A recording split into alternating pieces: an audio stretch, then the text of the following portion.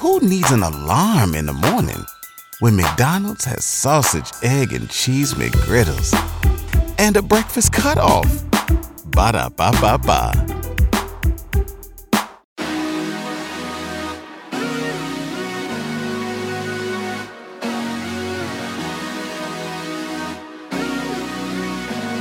Hey, Material Girls. We're Freddie, Chantel, and Devin. And together, we're Money Honeys. Let's be honest, y'all. If you have morals and dignity and go about getting your money in an ethical way, then buckle up, because we are not in Kansas anymore. Today, we're getting a little dark because we're on this train to Emerald City, aka getting rich, and we cannot get caught by villains on our way. Yep, we're talking identity theft, fraud, scammers. Oh my. Ladies, I want to jump right into a game this week. Okay. I'm going to explain the crime, and you're going to tell me which famous scammer committed it. It's called Con Man Call Out. Bow, bow, bow, bow, bow, bow. No, that's a name. Yeah, that's a good one. Love this branding. Yes. Okay, so I'm just going to do 4. Okay. I'm going to read the crime. You're going to try and guess. And there's no, like, pool of names that I've given the ladies, so they're going to just have to figure out the name from their brains. Wow. I don't think I'm going to know any of these. Okay. I'm just going to invent people. Yes. Yeah. Okay, so this information is sourced from ABC News, CNBC.com, and New York Times. Number 1. This fraudster was convicted of larceny and credit card fraud in the early 90s. He was an infomercial host and wrote a couple of self-help books focusing on health and dieting, one of which is titled The Weight Loss Cure, quote, They Don't Want You to Know About. Oh, and remember those infomercials I just mentioned? Yes, he was advertising a product called Coral Calcium Supreme that he claimed could cure cancer. Whoa. Okay. Oh, okay. I have 0 guesses. I'm going to say Dr. Atkins. Ooh, that's a good guess. That's a good guess. Actually, his name is Kevin Trudeau. Oh. He's just a guy. He He's just just a made up guy. some shit and was Yeah. like, Related to I'm gonna Justin show Trudeau? you. Sorry. I did look that up. No, he's not. Yeah. He's not. But yeah, his name is Kevin Trudeau. I feel like in general, a lot of the like big fraud schemes and scams that I was reading about really happened a lot in the 90s and like before. There's definitely stuff that happens, today, but I feel like people really got their nails in the scheming and scamming in the 90s. .com boom. Yes, exactly. Do y'all remember in the 90s those books that were like Get Rich Quick? Yes. Schemes that you would yeah. buy and it came with And like a DVD and everything? Gosh. Yeah, Yes. CD-ROM. Yeah. And I feel like those probably made so much money. I know. Like, I feel like we were kind of just buying whatever and believing whatever back in those Right. days. Right. Okay, next one. This man spent 22 months in prison after stealing over $100 million in corporate theft. He worked on Wall Street and would buy large amounts of worthless stock, drive up the price, and would sell all his shares at once. A so-called pump and dump scheme. Leonardo DiCaprio portrayed this man in a film based on his life. What is this man's name? So like Wolf of Wolf Wall of Street. Wall Street? Well, yes. His name is Mr. Wolf of Yes. Wall Street. Well, who was it? It's not like his name. Ponzi scheme guy. I didn't. I haven't seen that movie.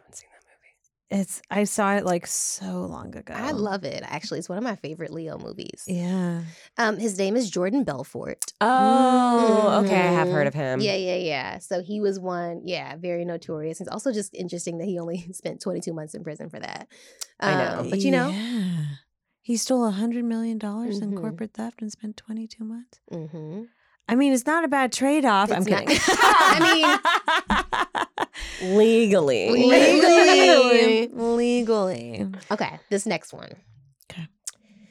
This woman had a toll-free 800 number service that claimed to offer free psychic readings. The business racked up as much as $360 million from callers, according to the Federal Trade Commission. This company basically had a call center with quote-unquote psychic readers who read from a script and were trained to prolong the calls to maximize the cost. Readers who didn't keep customers on the phone long enough were terminated. Miss Cleo. Yeah, It that's the only is- one I know, Miss Cleo. I was like, Miss I don't Cleo. want it to be Miss Cleo. But it is. It was her? It is Miss Cleo. I remember her commercials so vividly. Yeah. They were everywhere. Everywhere. Yeah. It was like, call me now for your free psychic reading, right? Yeah. Mm-hmm. Not Miss Cleo. I know. Not Miss Cleo. What is she up to now? Is she? She passed. Oh. I was about to She look her passed at up. 53. Young. Wow, very young. Yeah. So this final one, it's not necessarily a person. It's just more so like trivia and see if you can guess what I'm talking about. Okay. Okay. By the end of the 1950s, quiz TV shows had become super prominent. There was a lot of game show content, y'all. So much so that many of the quiz shows started cutting corners and contestants started calling out these game shows to the point where they ignited criminal investigations and every single quiz show went off the air. That is until 1963 when a game show was greenlit that would reassure audiences that the game wasn't rigged by giving contestants the answer first and requiring the contestant to respond with a question. What is Jeopardy? Jeopardy? Yes. Wow. What is yes. Wow. Yeah. So Jeopardy was born out of just trying to prove that game shows weren't rigged. Whoa. Cool. Yeah. That is a really great tidbit, Fred. Oh, thanks, girls. Wow. I remember it was back when I lived at home. I was in like elementary school or something. And there was like 2 weeks randomly where my mom was obsessed with having us rent the VHS from Blockbuster, this movie called Quiz Show. I don't know why she, like, someone must have just talked about it and she was like, quiz show, quiz show, quiz show. What is We quiz gotta show? watch it. It's basically about this guy who went on a quiz show and like knew the answers before and stuff. And I don't remember if it was like I don't remember if the show was in on it or not. I think the show was in on it, and because it was like for ratings, it'd be like, Yeah. "Oh, he's back another week. He's back another week." Yeah. Wow. I mean, yeah. Pretty insane. Speaking of fraud and scams and schemes and all of these things, Devin, have you ever been a victim of fraud or identity theft? Like, how did you handle it? I haven't been, thankfully, knock wood, haven't been a victim of identity theft, but I feel like I have definitely been frauded by men. I think men are a fraud. As a general concept, are Yeah. fraud. Men is fraud. Men is fraud. So yeah, frauds of the heart, we'll call it. We'll do a whole episode on that. Frauds of the heart. Frauds of the heart. Frauds of the What about you, heart. Shanti? I haven't had identity theft, but I have had just like credit card fraud and stuff like that. And I had a PayPal account one time that people were transferring money into it. So there was like $10,000 that came through. Not fraud in reverse. Not like beneficial fraud. Someone messed up in the fraud. So I withdrew it. No, I'm kidding. And that's how I bought my house. Yes. So yeah, I like called PayPal. I was like, hey, like this isn't me. And they're like, okay, your account was probably like being used by someone to like kind of like stash money and whatever. And I was like, that's so scary. I was like 24 years old. I was like, Mike, it's a PayPal. And so I like closed that account. And then they said, if they've hacked into this one, then they're going after your banks next. So definitely like check up on all your passwords and make sure you have unique passwords. And I, of course, didn't at the time. I was like 24 years old. Yeah.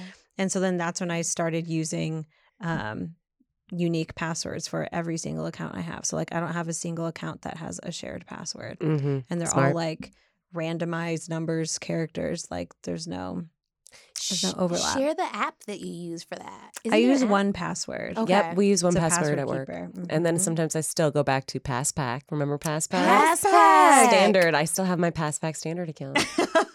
I do. I Yeah. haven't thought about PassPack in so long. PassPack was the password managing system we used when we all worked at BuzzFeed. Yeah. Mhm. It was very The janky, but I love it. original one. You know- I like it better than Okta. Oh, fuck Yeah. Okta. Yeah. think Unless you're Okta's, like- sponsoring us. I know. I think Okta's like way more secure, Probably, but it just like is we're like, inconvenient. it's a pain. It is. I just Yeah. remembered something. I thought I had a fraud an activity of fraud on my account because I got an email from someone from a bank in Canada saying, thank you for setting up your bank account with me. And they listed my name as like Daryl or something. And I was like, what? So I called and spent like 45 minutes on the phone being like, I didn't open up this bank account. Why am I getting this email? Come to find out, it's a Costco shared bank account card that the person at Costco just filled in the wrong email. So it wasn't fraud. It wasn't anything. It was just, I just got the wrong email. It was just randomly. like a letter off. Yeah, a letter off. Wow. And I was like, whew. But I want 45 minutes of my life back, please. Yes. He's like, I'm sorry, it's actually Devin Lodel. Yeah, no, exactly. So that's what I'm saying. Frauds and Daryl, fraud, men. It's all the same. Yeah, It's all all them. It's all the same. It's How about all you, Fred? them. Yeah. Well, we know. Yeah. I mentioned it actually a few episodes ago, but I think like I've had small things happen in the past that didn't really, affect me as much. But yeah, the latest fraud situation that I've been a victim of was very upsetting. They stole a lot of, and I think it was so many different transactions to so many different places under different names. I think that it was because my information ended up on the dark web. And so everyone had access to my information. So there's like Old Navy credit card charges and all of these things. And I'm just like, Why do they always spend like $300 at Subway? Why do they go buck wild? It's always like Grubhub, Wild Wings, whatever. And so quickly. Yeah, that's happened on my credit card a couple times, but luckily Those fraud protection services. Where I'm just like, hey, here's fraud. And they say, okay. And they get rid of it and send me a new card. I do appreciate those services. I don't appreciate the passive-aggressive texts they send me when I'm actually spending my own money. When they're like, hey, Dev, sorry to bother you. You're not spending $300 at Sephora, are you? And you're like, it's me. Bitch, yes, I am. Have you ever been tempted to be like, no, it's not me? And then like, get it? I haven't until you said this. Wait, we're supposed to be like legally. No, I mean they would just know. But my mom has been a victim of fraud, and it actually, it happened maybe like 10 or 15 years ago. But it's definitely something that she doesn't shop online. Like she will not. She's very, very secure because it was upsetting, and I believe that they spent maybe like $800. On like a dating hotline. It was like a dating hotline in California, actually. No. And she was like, I don't even know what this is. And it was a whole thing, and it really scarred her. So she like won't buy things online, which I think I'm like over it now. I'm like, Mom, come on. Poor Terry. Buy the thing online. She's like, nope, I don't trust it. My mom and dad will not use an ATM for that same reason. Really? I don't know where they heard this story that people were like, parents have Facebook stories. Yeah. Or in 60 Minutes. Right. Those shows, 20 on 20 or whatever the fuck. No. Oh, yeah. Anyway. Well, we have a lovely guest joining us. She's an award-winning author and is currently an assistant professor at South Dakota State University, where she conducts research on familial identity theft. Her name is Axton Betz-Hamilton. She's thrown herself into this line of work because her identity was stolen as a child by someone very, very close to her and completely unexpected. We'll spend some time with Axton and find out the tea after the break.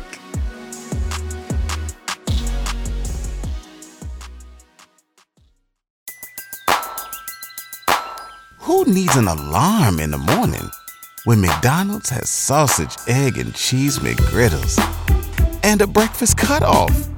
Ba-da-ba-ba-ba. Everybody loves McDonald's fries. So yes, you accused your mom of stealing some of your fries on the way home. But the bag did feel a little light. Ba-da-ba-ba-ba.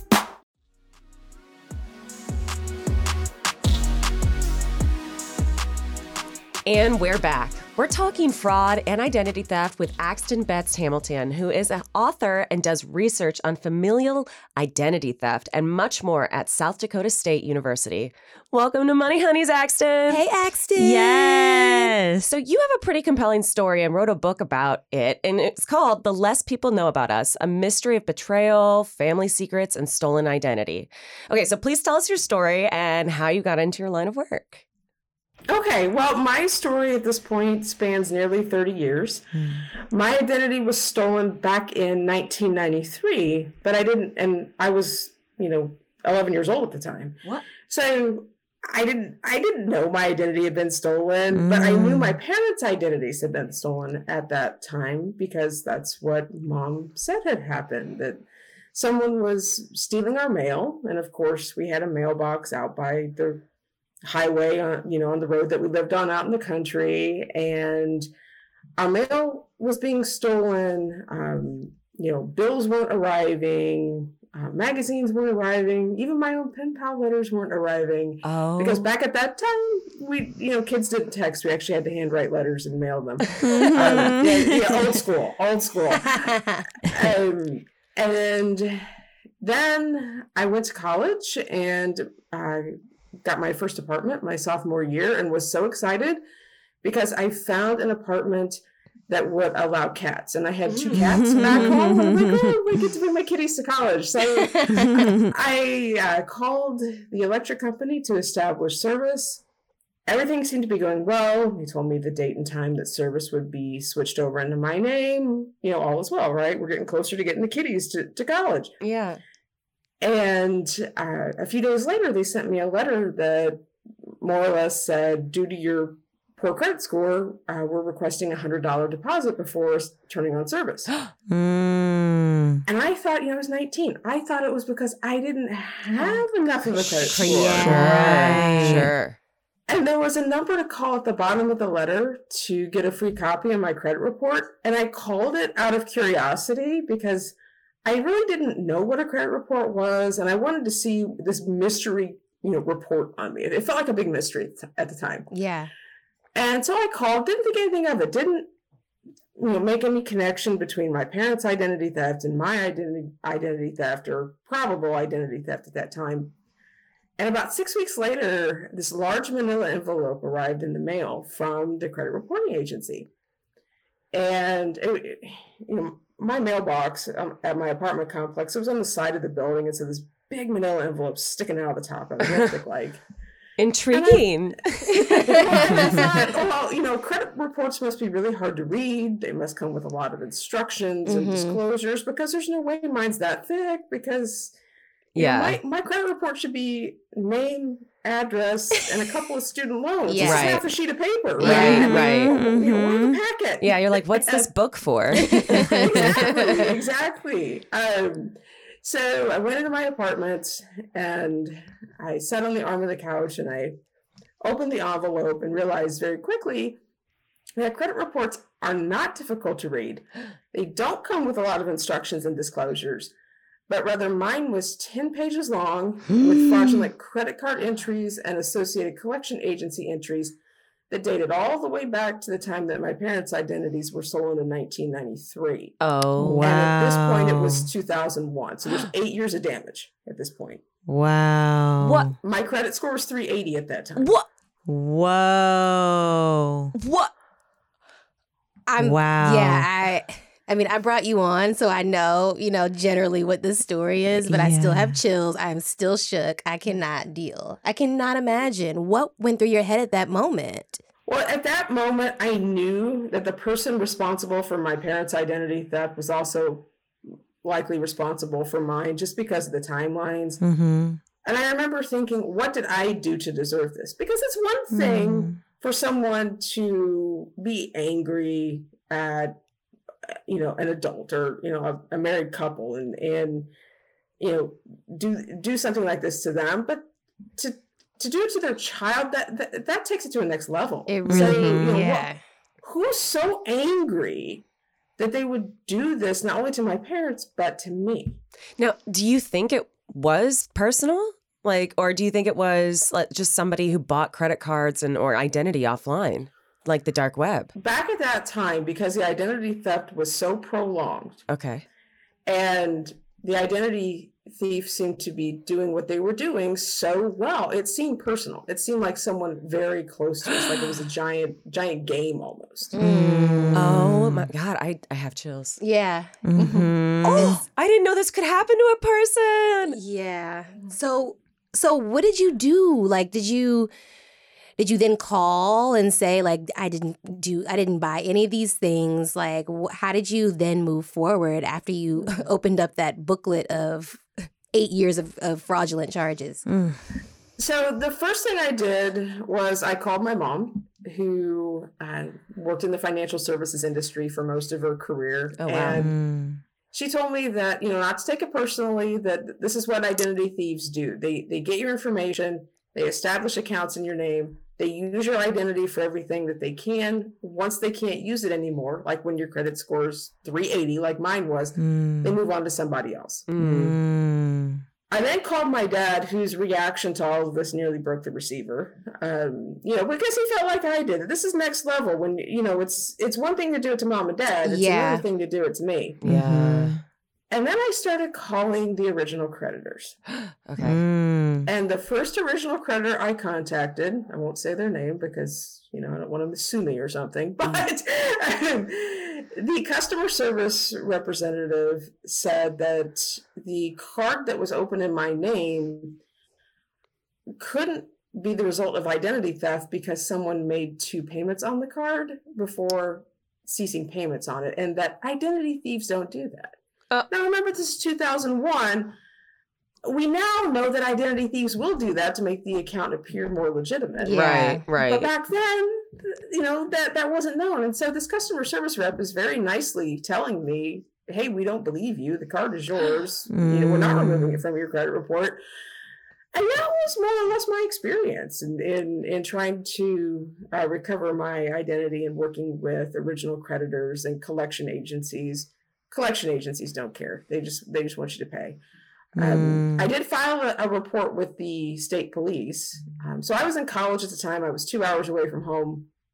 And I thought filing a report with the state police, they have jurisdiction over the whole state. That my identity theft is connected to mom and dad's identity theft. Right. That's the agency to go with. And again, I'm like 19 years old at this time. And at the time, I am wanting something with lights, sirens, and a hail of gunfire if necessary. Like, this is the police response I'm wanting at this point. 8 years of this. It's ridiculous. Like, I'm done. Let's take care of this. And I walked into the Indiana State Police Post, and a very nice officer took a report, and it said something to the effect of unknown thief opened credit cards in victim's name. So, very brief, to the point. He gave me a copy and said I would need to provide it to banks and original creditors and, any other entity associated with my identity theft case, and wished me the best of luck. Now, I didn't know this at the time. I do now. That's actually a very good response for that time from law enforcement, because identity theft spans jurisdictions, so there's jurisdictional boundary issues in terms of investigation, especially back at that time. And, really, identity theft wasn't well understood, and with law enforcement resources being often strained, particularly in rural areas, they just don't have the resources to really investigate identity theft when it's so common. So I guess my question is, like, how did you end up, like, fast forward, like, how long was it until you realized who this person was that stole your identity and your family's identity? Yes, tell us that part. So it came from within.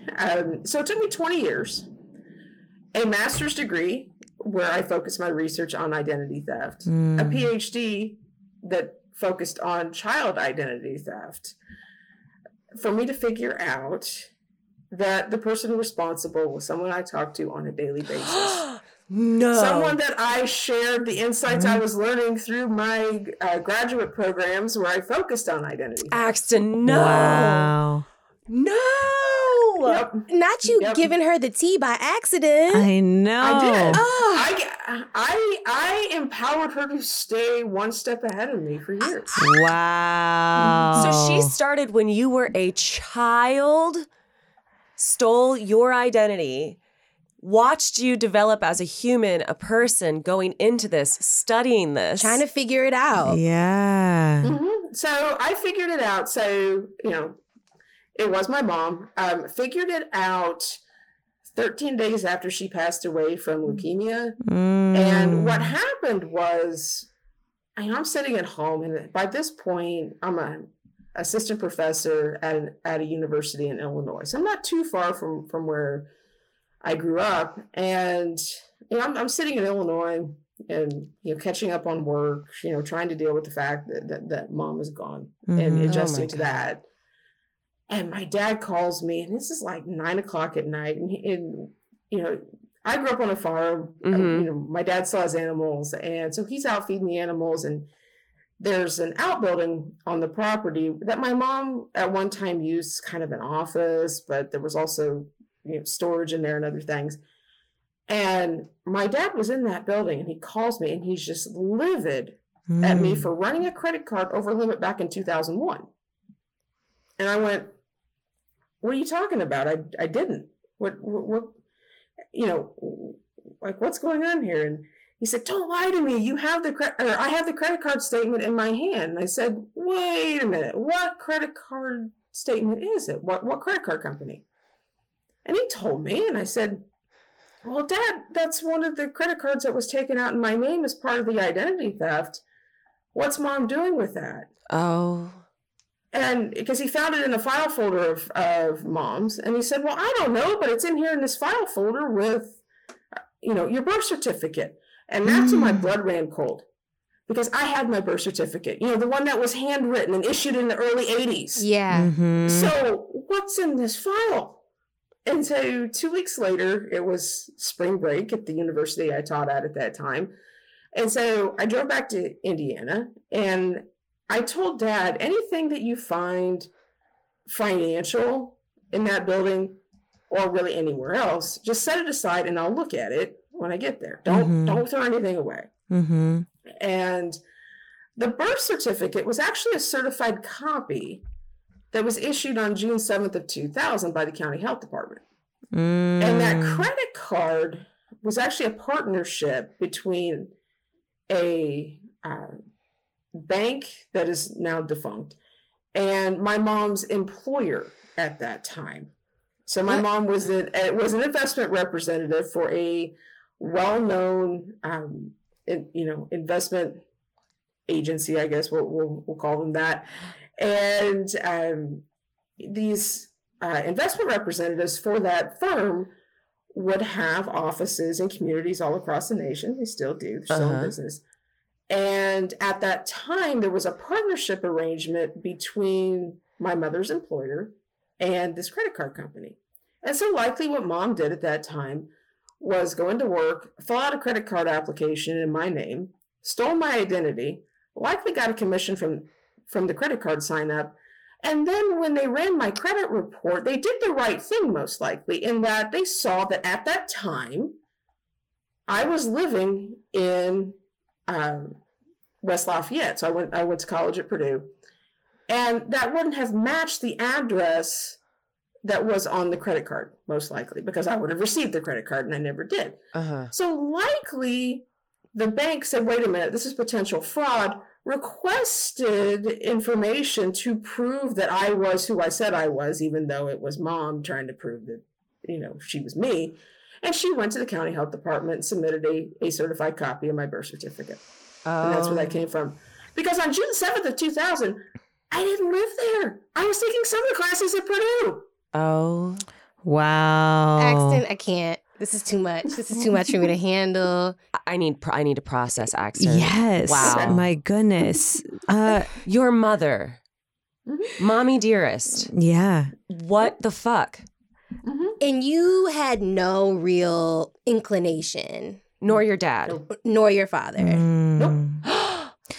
I mean, it's such a far, cognitive stretch to be like, this is my mom who's doing this to our family and doing it to me. Yeah. And she's generally trying to guide you through the process of getting out of this scenario, quote unquote, guide you through the process of trying to get out of this scenario. And she works for financial services in the financial industry. Yes. Yes. Yeah, this is wild. So, okay. So thank you for sharing. For any of us who have not had a chance to read your lovely book, please go pick it up. We will be linking it in the descriptions of this episode. But before we keep going, let's jump into some questions about just identity theft as a whole and like what it is. And let's just start diving into the real like definition of it. Yeah. What is familial identity theft? So familial identity theft occurs when a family member steals the personal identifying information of another family member, such as name, social security number, date of birth. Hint, your mom knows all that. There.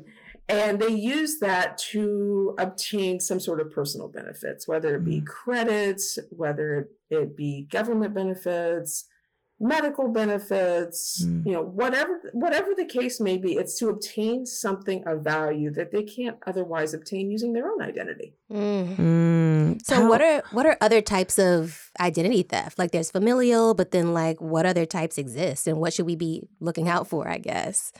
Sure. So when most people think of identity theft, they think of what is known as financial identity theft, where someone gets your personal information and they establish a new credit card in your name, or they intercept your login credentials as part of a data breach, and they log into your online banking with your checking and savings account, and they find ways to drain it.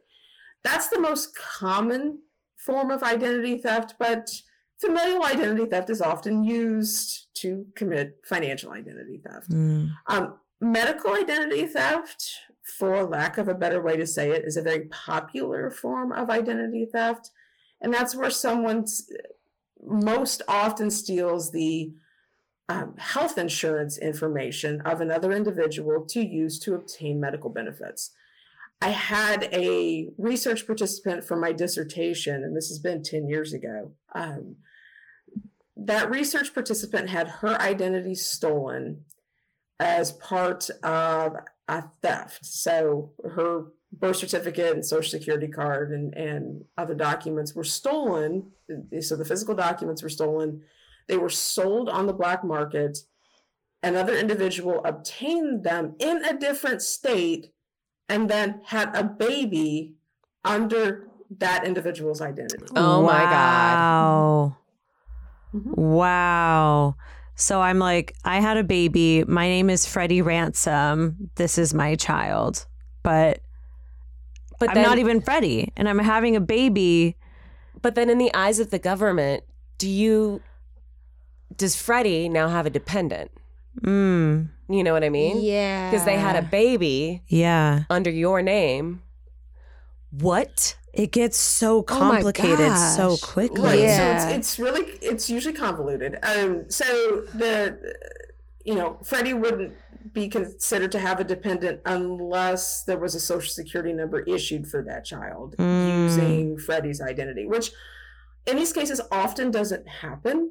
But usually how this is discovered is that the child is born to an addicted mother and social services is involved, and they track down the mother, but it's really the identity theft victim that they track down, and the identity theft victim is like, what baby? I never had a baby.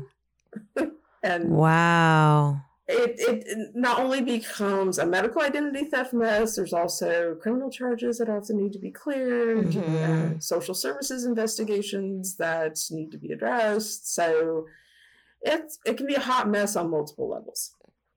Oh, okay. Can you walk us through the work of a fraudster? Like, they've officially secured your information, and then the clock is ticking before the victim or the bank realizes. What do they do first? How do they strike first, and why, in your opinion? So I'll just give the example of my husband, who last month had his credit card number stolen. So whoa! This keeps what? Axton, it's too much. Can I hug you both? Oh my God! Literally, how over it are you? Oh, well, my husband dealt with this much better than I did, because I had like the whole traumatic emotional response because of my personal experience. Yes, of course.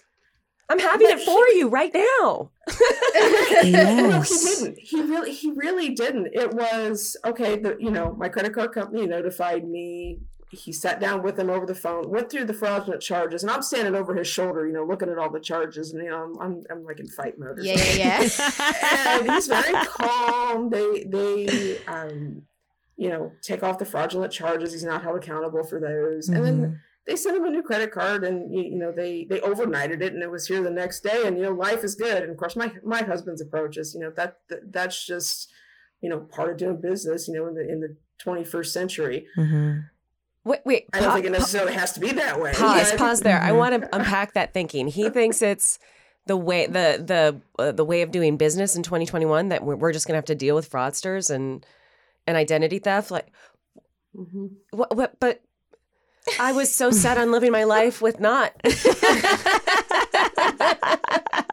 Well, that's his point is that it's so widespread that you can't get completely emotional every time this happens, because it's happened to him on multiple occasions. It's Right. more than it has me. But there are people in this world who never have this happen to them. Oh my God, that's so unfair. Where does the money come from that pays for these fraud protection programs? How are because it's the same thing that happened to your husband has happened to me on a couple occasions, and I did the same thing. Called the bank, they take the charges off, and I get a new card, and it's kind of end of story. Where is that money coming from? How? What? Right. So your credit card company is not being nice when they do that. They're not being altruistic and like, oh, we're sorry you're a fraud victim. You don't have to pay any of those charges, because they're in business to make money. So where are they making that up? And higher fees and interest rates. Yeah. So higher interest rates, higher monthly fees, wherever they can get it. The people who are paying their bills and who are not committing identity theft, they're the ones paying these costs ultimately. Oh my God. That's so annoying. I'm actually really annoyed. This makes me want to be more chaotic neutral. Like, I don't want to. You're like, spend it all. Spend it all. Like our interest rates are rising just in case. It's like to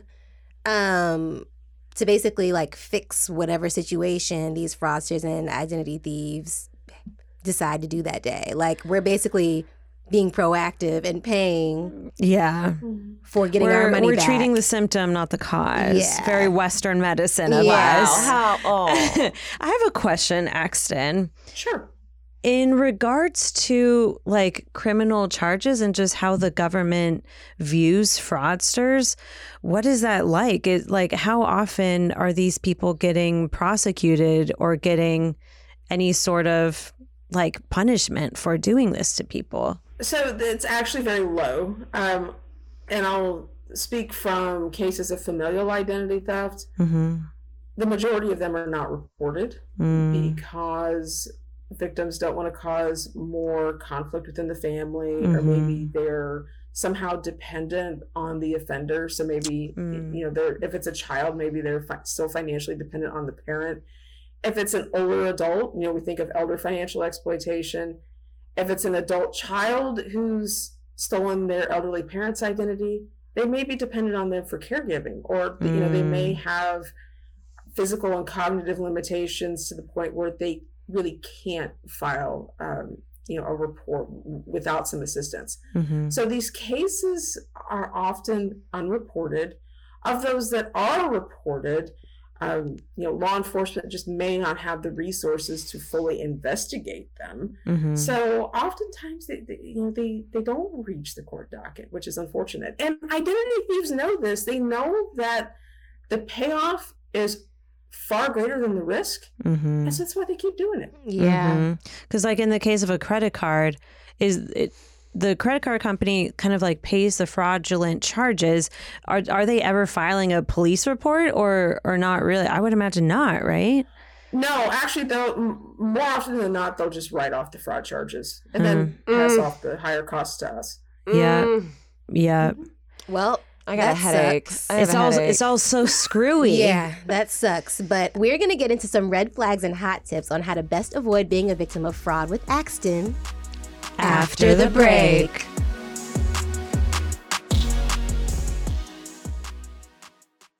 If you went on a road trip and you didn't stop for a Big Mac or drop a crispy fry between the car seats or use your McDonald's bag as a placemat, then that wasn't a road trip. It was just a really long drive. Ba-da-ba-ba-ba. At participating McDonald's.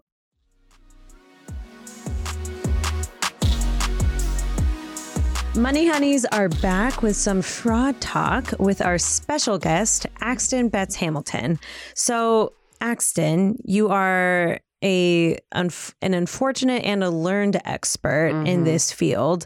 What are some ways to protect yourself from identity theft? What are some red flags that we can be looking out for? Sure. So, familial identity theft is my specialty, so I'm going to go there first. With familial identity theft, one of the things that I've learned through my research studies is that this often occurs with other forms of abuse within the family. So there might be multiple forms of abuse that the offender is committing towards the victim.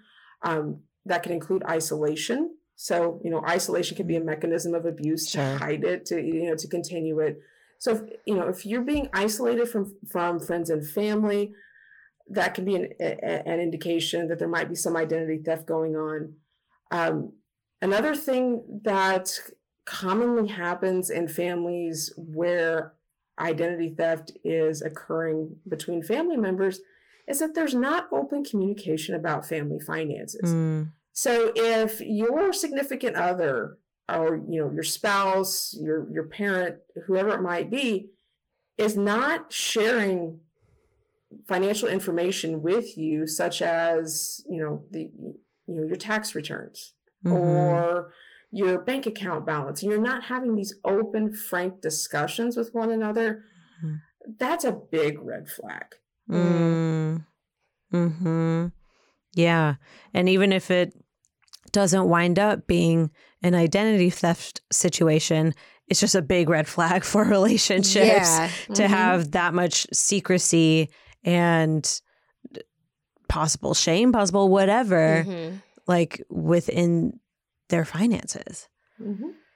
Wow. Okay, so say you do become a victim of identity theft or fraud. Okay, so I guess let's try not to panic. What are some initial steps victims can take to recover what's been stolen from them, whether that's their identity, money, both? And I want to talk about how you recovered first from all of those years of things being stolen from you, identity, money, et cetera, because your dad had college tuition money for you, correct? And you ended up having to take out loans. Yeah, so that is an interesting story. Yeah, so let's dive there for a minute, because that was a huge betrayal. So after my mom passed away and we found out that she had stolen, my identity, Dad's identity, I should clarify that hers was never stolen. We also found that she had stolen my grandfather's identity, so her father-in-law. So not her dad, but father-in-law, because he lived in the house with us for a while. So anybody who lived in the house was a victim. Wow. Interestingly, her clients were not victims, because I reached out to the ones that I knew of and could remember, and nobody had a problem. There were no signs of identity theft among her clients. So it was within the household. So going back to the tuition money, Dad and I were talking and about just financial things, and Dad said, "Well, we paid for your tuition." Or no, I think his exact words were, "We paid for your college." And I'm like, "No, you didn't." And then he said, "Yes, we did." And I said, "No, you didn't." And then the light bulb went off. And I'm like, oh, crap. So what was happening? So I said, "How much money were you giving Mom each semester?" And he told me, and it would have been enough to cover housing and tuition for my undergraduate. Mom was giving me the tuition money and saying they couldn't afford my housing. I have no idea what happened to that money. That's about $50,000. Did you see her purchasing things throughout your life? Did you see her balling out? Was she always shopping online or something like that? Where did all this money go? that's a really good question because most of it disappeared within the last 2 years of her life. Oh. And, when I was little, after my grandpa passed away, which was also in 1993 when the identity theft started, she started shopping on the Home Shopping Network. And QVC, and buying mostly costume jewelry is what I remember coming in the mail. And after that, I really didn't see much in terms of her spending on herself, particularly as she got older. And when she passed away, she drove a 1999 Lincoln Town Car that had a salvage title. So she, it wasn't like she had a brand new car. It wasn't like she was buying diamonds, at least, not that I saw, not that I ever found. There are indications that she may have had a second life. I do know that she did have at least one affair that was going on even while she had cancer. And that I was able to confirm that. Wow. Okay. So any money that was taken from your family wasn't ever really recovered, correct? Correct. How did you get your 380 credit score back to a good place? Like, how long did that take? Oh, that took until 2009. So my identity was stolen in 1993. All of the negative account information didn't clear until 2009. And how I started this process was kind of two-pronged. So I started disputing fraudulent accounts with original creditors and with collection agencies, because the original creditors don't often talk to the collection agencies about these things. Even if it's the same account, you got to dispute in multiple places. So what happened sometimes is that the credit reporting agency would contact the original creditor, and if the original creditor, say, was out of business, like let's use Bank One for an example. Bank One has been swallowed up by Chase, a long time ago.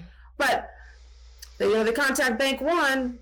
Oh, there's no one to respond because they're defunct now. Well, there's no one to verify the debt, so it comes off my credit report. Same with some of these collection agencies. Some of these collection agencies were long out of business. So if there was no one there to verify the debt, then it was pulled from my credit report. Okay.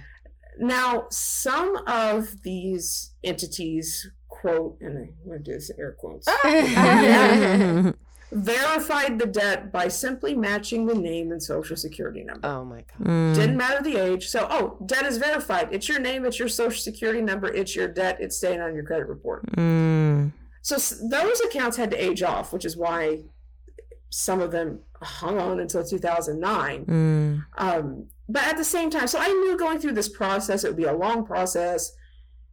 And I knew that once my credit report eventually cleared, I would be back at square zero with no credit. Yeah. Right. Which would still make it difficult to obtain credit. So I leveraged the fact that I had some credit, even though it was bad credit, to start applying for credit and establishing good credit in my name as I'm working to get the bad credit off. So that's the two-prong approach. The disputing fraudulent accounts, but opening accounts in my name and using them wisely. Is that the first step? Like, if you suspect that your identity has been stolen or that there's been some fraud, like, what's the very first step that someone should take? Is it calling? Is it?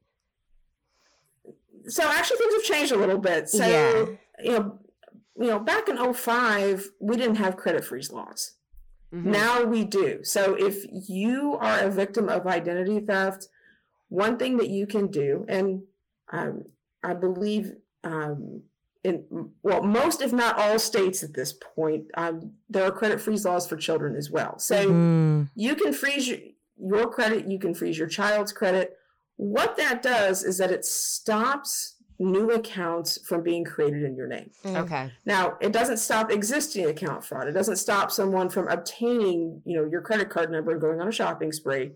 But it keeps new accounts from being established in your name. So there's less damage happening with your credit report. You kind of put a lid on it. You've encapsulated that so you can deal with the damage that's already there. And then you want to get your credit report. You can go into annualcreditreport.com and do this for free. Anybody can access that site, and you can look at each of your 3 credit reports. So there are 3 credit bureaus, Experian, Equifax, and TransUnion. Yep. You can look at each one of your credit reports for free through annualcreditreport.com once a year. But since the pandemic happened through 2022, through the end of 2022, you can look at each of those reports weekly. And then you can dispute fraudulent information in your credit report within annualcreditreport.com. So it's kind of a one-stop shop for dealing with these issues. If you are a identity theft victim, it is important to look at all 3 credit reports, because creditors are under no obligation to report to all 3 credit bureaus. So, for instance, you might have a fraudulent account that shows up on your TransUnion report that doesn't show up on your Experian report. So if you just look at Experian, right, you're gonna miss stuff. Yeah, so you gotta look at all 3 credit reports. Yeah, when I actually had some fraud happen a few weeks ago to me that had been happening for a long time. I think my information ended up maybe on the dark web or something like that. No. But yeah, I ended up having to freeze my account at all 3 credit houses. But I think that you can set alerts as well. If you set alerts on one, then that happens for the other 2. So you don't have to call around to get alerts at all 3. You can just do it at one, and they'll send you alerts from the other 2 houses as well. But you do have to call each one to freeze your credit at each house. So there's definitely some steps you have to take, but it wasn't super time consuming. Like, I actually was able to get it done rather quickly. So that was a relief at the time for sure. But then, recovering all that stolen money definitely took more time. But wow, Axton, your story is... Yeah. I don't even know how to describe it. I think that, I think we're all just really sorry that you had to deal with this. I mean, this has, I think, taken up a lot of time in your life, but I am happy that you're able to, advise and tell us your story so that hopefully other people can be on alert as well. Yeah. I mean, I'm just amazed and in awe that you were able to kind of recycle this very traumatic thing that happened to you into education and being there for other people. So, wow, thank you so much for sharing yourself and sharing your time and your knowledge with us today. Well, thank you for having me. It's been a pleasure. Thank you, Axton. Thank you, Axton. Have a good one. Thank you. Also, Axton, where can people find you? Do you have like an Instagram? Do you have a Twitter? Do you want to be found after what happened to you? I do have a professional Facebook page. So it's Dr. Axton Betz-Hamilton. So all smushed together, no spaces. And then I have a Twitter account as well that has morphed into more of a professional page. So that is Axton7. I'm following you now. Thank you, Axton. Thank you so much, Thank you. Axton. Yes, you're welcome. Bye. Bye-bye. Bye.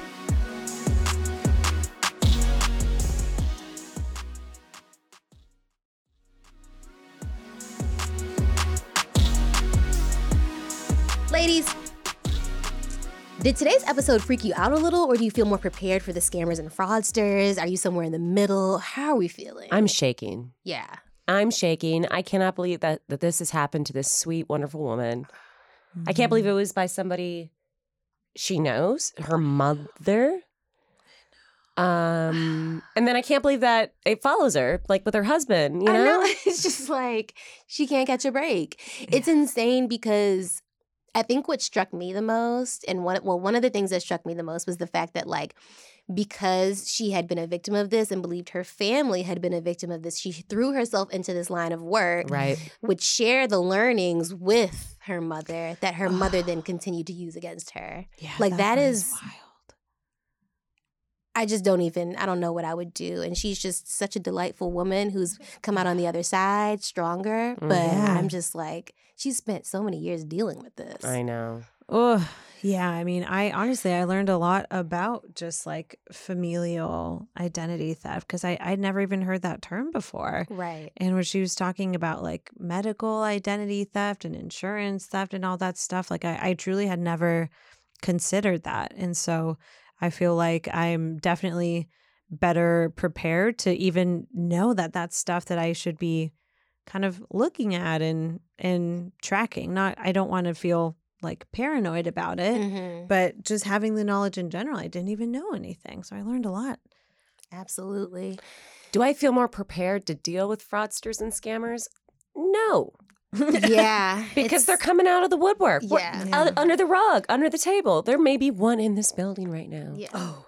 And part of it too, though, is like the economy and capitalism. Sure. Anyway, right? It's like people are doing this. Yes, there's many who do it for greed, but then also some people are just desperate and don't have the money to pay for what they need to. So they go to any lengths. So I do try to also think about like society isn't set up for people to succeed, especially poor people. So people do kind of just get in where they fit in where they can and at the expense of others, which sucks, but it's just a larger issue. I also wonder if a lot of these people are international because they see America as this, like all Americans are rich or all Americans have wealth. True. Comparatively to other countries. So it probably doesn't strike them as much that they're doing something wrong because they think that, you know. We have it. So we have fine. it. And they're, you know what, to a certain extent, they're not wrong. Yeah. Yeah. I also wonder just the kind of like addiction component of it. So if people are addicted to shopping or just spending, and then because your addiction can feed all types of bad behaviors, absolutely, regardless of what the addiction is. And so this is also something that you can be doing to like feed your addiction. Absolutely. Yeah, the high of getting away with it. Yeah, too. Next week will be a little bit of a lighter episode. We're going to be chatting about investing, but it's good to know how to protect ourselves, protect our identity, protect our monies so that we can invest and be successful with our riches and wealth that we will soon have. We're speaking it into existence. That's right. Until next week, bye.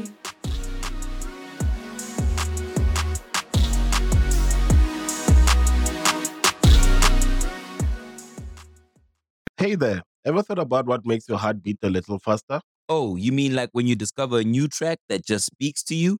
Yeah, or finding a movie that you can't stop thinking about? Well, get ready to feel that excitement all over again because Amazon Prime is here to take your entertainment and shopping experience to the next level. Absolutely. Prime isn't just about getting your packages quicker.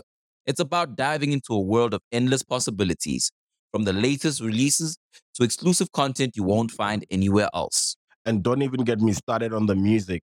Prime offers concert specials that will transport you right to the front row. It's like being at the hottest gigs without leaving your living room. I use Prime to tap in with some of my favorite artists' live shows from any and every genre of music. Trust me, Prime is a game changer. It's like having a personalized superstore and entertainment hub right at your fingertips. So why wait? Head over to amazon.com/Prime and start experiencing entertainment like never before.